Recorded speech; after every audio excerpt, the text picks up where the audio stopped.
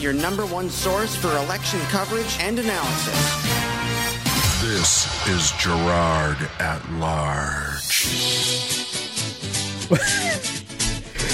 I know, huh? 19 minutes before the hour here on the Gerard at Large radio show. I think I'm going to like this guy, MacArthur. I hope he gets elected. We're sitting here talking Star Trek in the... Oh, yeah. And I don't know. And I don't like the portrayal. I don't like the way. The only one that I think they really did well and got right was McCoy. Yeah, because he's straightforward, no nonsense. Yeah, but it's... And he gets under Spock's skin, or vice versa. Well, true. And the fact that Spock's skin is gotten under as much as it is in these redos is just, it's a little disturbing. Anyway. All right. So Albert MacArthur Jr. is running for state representative in Manchester Ward 8. Special election on November 7th to fill the seat created by the death of Steve Valancourt. Albert, you've been out there for a while now. You're knocking on the doors. What are you hearing from folks? What are you telling folks? What do you see as the issues in this campaign? Anything to do with taxes is a huge topic of discussion. Yeah. They're talking about not being able to afford to stay in their homes anymore because they're living on a fixed income, they're retired, whatever the case may be, and their incomes are not increasing at all, but the tax rates are. Well, but we hear a lot of this. The economy's booming. Look at the stock market. Look at our ridiculously low unemployment rate here in the state of New Hampshire. There seems to be a disconnect between what you see and hear people say when you turn on the TV or the radio about how great the economy is, and I do think it's improving, but I don't think it's improved so much that all of the income losses that have happened over the past decade have recovered and moved to a point where you would expect them to be, quote, considered caught up. And is that what how do you reconcile the disconnect between people saying, hey, it's getting a little too expensive for me to live here. What are you going to do to help me out? And Wall Street's broken another record. Woohoo! Yeah, I love the propaganda. Out here in the real world, there isn't a whole lot of disposable income out there, and I'll explain. As a firearms instructor, probably about 5 years ago, we didn't have enough seats for all the people that wanted to take courses. We're going further along, and class size is dropping. And I think part of it has to do with people don't have that disposable income. Okay. It doesn't seem to – what I'm seeing out here doesn't equal what's being told to us on the evening news. Okay. So people are hanging on to their money. They're not rushing out to spend large gobs of it. Try to get it out of them for advertising. Yeah. That's not easy either. Nope. But with people living on fixed incomes – like I said, their income rates are not increasing, but their tax rates are. So they're in a bind because they don't know what to do now. And if it costs them more money, but nothing, they get small increases, but it's usually taken away by something else. Like they have a cost of living increase, right? But Medicare or Medicaid comes along and takes that and then some. So they're actually behind even though they got an increase. Gotcha. So that's one of the biggest topics I'm hearing right now is, the spending is out of control. Well, and a lot of the municipal officials across the state point to downshifting that the legislature has imposed on them as they've tried to balance the state budget. So, I can tell you here in Manchester that downshifting quite literally, for example, has caused about a 4-fold increase in what the city and state pay, what the city and school district pay to the state for the retirement pension system. Do you know, we pay $17 million at the Manchester School District for health insurance a year. You know how much we pay for retirement? No, I don't. $13 million. And that cost is quintupled for the Manchester School District in 11 years. So it's unsustainable. Exactly. And so we can get into the discussion of whether or not there should be a retirement pension system, which the private sector just doesn't do anymore, or whether or not the government should move towards a system kind of like a 401k. In government, it's called a 457 plan, right? Yep. So that's the government version of a 401k, or whether or not we should move in that direction. Frankly, I think we should, because people need to be responsible for their own retirement. If you were taking the same amount of money as an employee and the state were paying the same amount of money as a sort of like a matching contribution, you'd save yourself a phenomenal amount of dough because you wouldn't have all of this unfunded liability. Right. But that aside, when it comes to budget matters, and I don't know, how much you may have thought about this, but when it comes to budget matters, do you see yourself voting to cut the state budget in such a way that local cities and towns and school districts are going to have to increase their spending and therefore their local taxes? Or will you insist that any cuts that get made not have that sort of trickle-down effect at the local level? Well, what we need to do in the state is, we need to cut unnecessary spending. By cutting the unnecessary spending, we're going to be taking less money from the surrounding towns and cities. It just kind of stands to reason. I don't know if I'm oversimplifying this, but if we can start cutting some nonsense out of the budget, any money that we're saving should reflect on what the cities and towns are paying to the state as far as their tax revenues. Like I said, I don't know if I'm oversimplifying it, but it seems to be fairly simple. Well, I think a lot of people should look at it. Here's my experience, truthfully, in government especially, is that whenever people start talking about the complexities and the nuances, and it's not so simple, it's their way of trying to avoid the fact that it is simple. And if you abided by the simple, you'd get, it's their way of hiding. It's their way of coming up with excuses about why they have to spend more money. The less simple it is, the more reasons why you have to spend more money. So what do you see as the issues? You mentioned the taxes and the spending. What else are you hearing from people out there?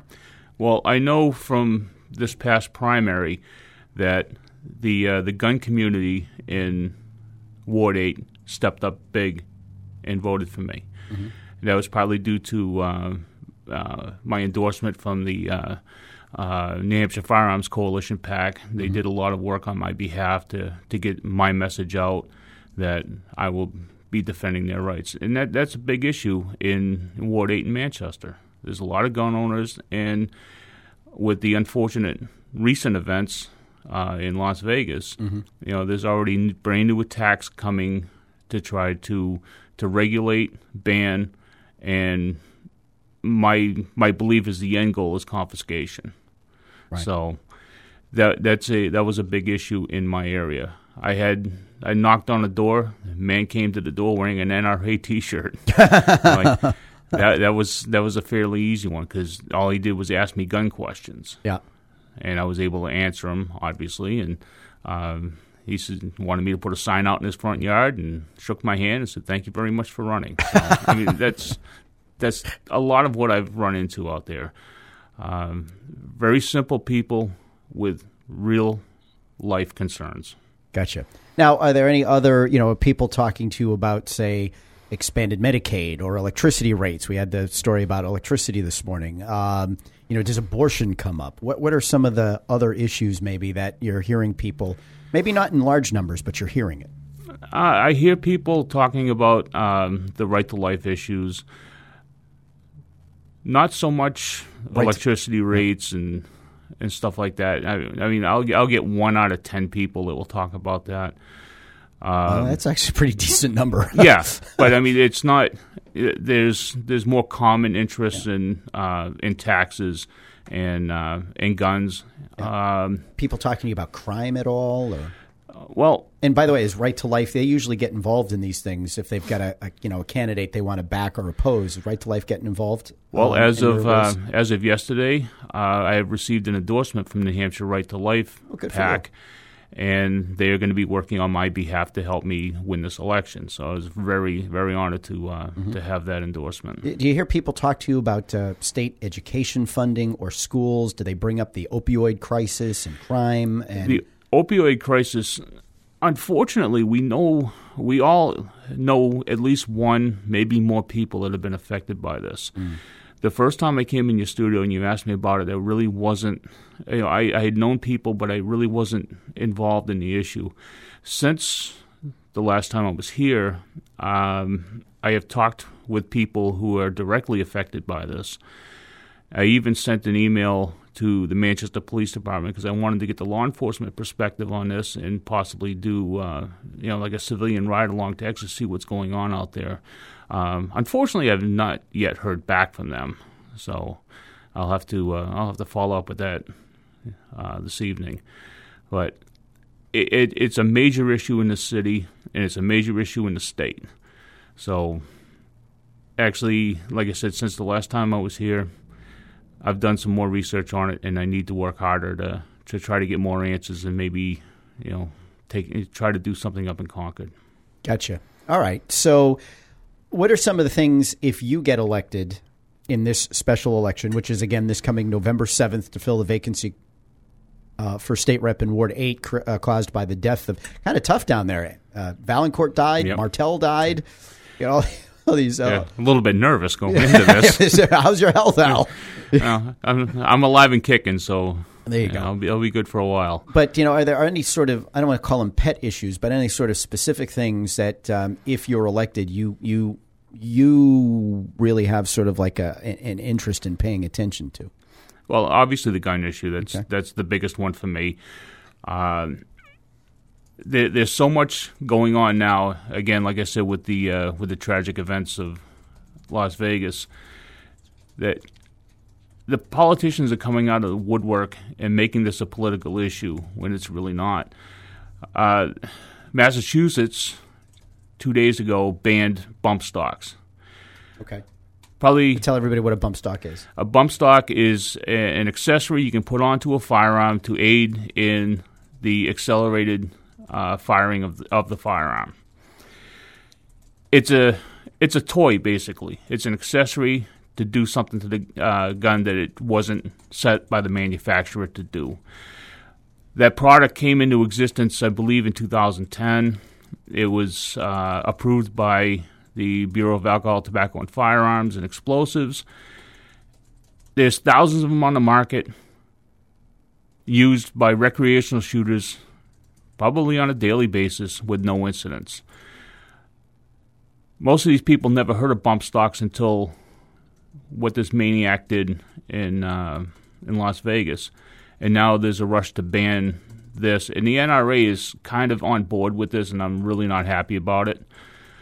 Because if you start, they want to give them the bump stock ban because they want to try to get national reciprocity for concealed carry.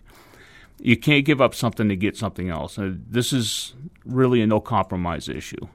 Once you start banning one thing, then where does it stop? It goes to something else. And as a Second Amendment advocate, I'm going to fight against any attempts. This would be like banning pickup trucks from having snow plows because a snow plow operator did something reckless. It caused massive damage driving up a street. Driving by up a street full of parked cars and wiped out all their mirrors or something. It's not the instrument that's the problem. It's the people who use the instrument that is the problem. And if the bump stocks were illegal, do we really think that guy wouldn't have had one? And if he didn't have one because they were illegal, do we really think that he would not have found some other way to inflict the kind of damage that he wanted to inflict? Well, I'll tell you. As long as we keep blaming objects and trying to remove objects from legal ownership, we're going to continue to have these problems because, as we're learning in London with all the truck attacks and bombs and how many knife attacks have there been? Why isn't anyone running around saying, "Oh, well, some people have. Well, you don't need a knife that has a blade that big. We should ban that knife." where does it end? It doesn't end. Anything or anytime somebody wants to take another human being's life, it doesn't matter what tool they use. They'll use some other means. If they take the gun away, they'll use a knife. If they take the knife away, they'll use a stick. If they take the stick away, they'll use a rock. Take that all away, they'll use their car. I mean, they use their car. They use their feet. There's so many different ways that you can hurt another human being. Mm-hmm. With bump stocks, yes, there's an increased rate of fire. But I'll tell you, we're to take a trip to the gun club, and we'll put a bump stock equipped AR-15 against me without one. The bump stock AR-15 may get 10 rounds off faster than me. I'll be within 1 second of that, and I'll be more accurate. All that does is just help somebody. It mimics a full auto. Right. And if you've never fired a full auto rifle, they're not hard. They're not easy to control if you don't know what you're doing. Right. So this guy was all he wanted to do was spray bullets into a large crowd, which he could have done without a bump stock. And his rate of fire would have been, cut by maybe 2 or 3 seconds with the amount of ammunition that he fired.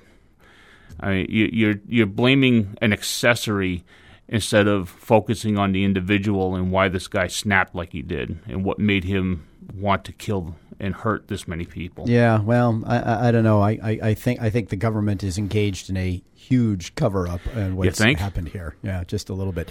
So, Albert, we're out of time. Where can people learn more about your campaign for state rep? Well, I have a Facebook page. It's candidate Al MacArthur Jr. Okay. That's on Facebook. I have an email address. It's MacArthur4, FORSTREP @gmail.com. Okay. And I have a phone number for the campaign. It's 603-782-1736. All right. That's candidate Al MacArthur Jr., a Republican running for state rep in Manchester Ward 8 to succeed deceased Republican Steve Valancourt, who vacated the seat by his death. We appreciate you coming in this morning. Thank you for having me. It was a pleasure being here. All right. We're going to take a quick break for traffic, weather, and sports. We'll be back.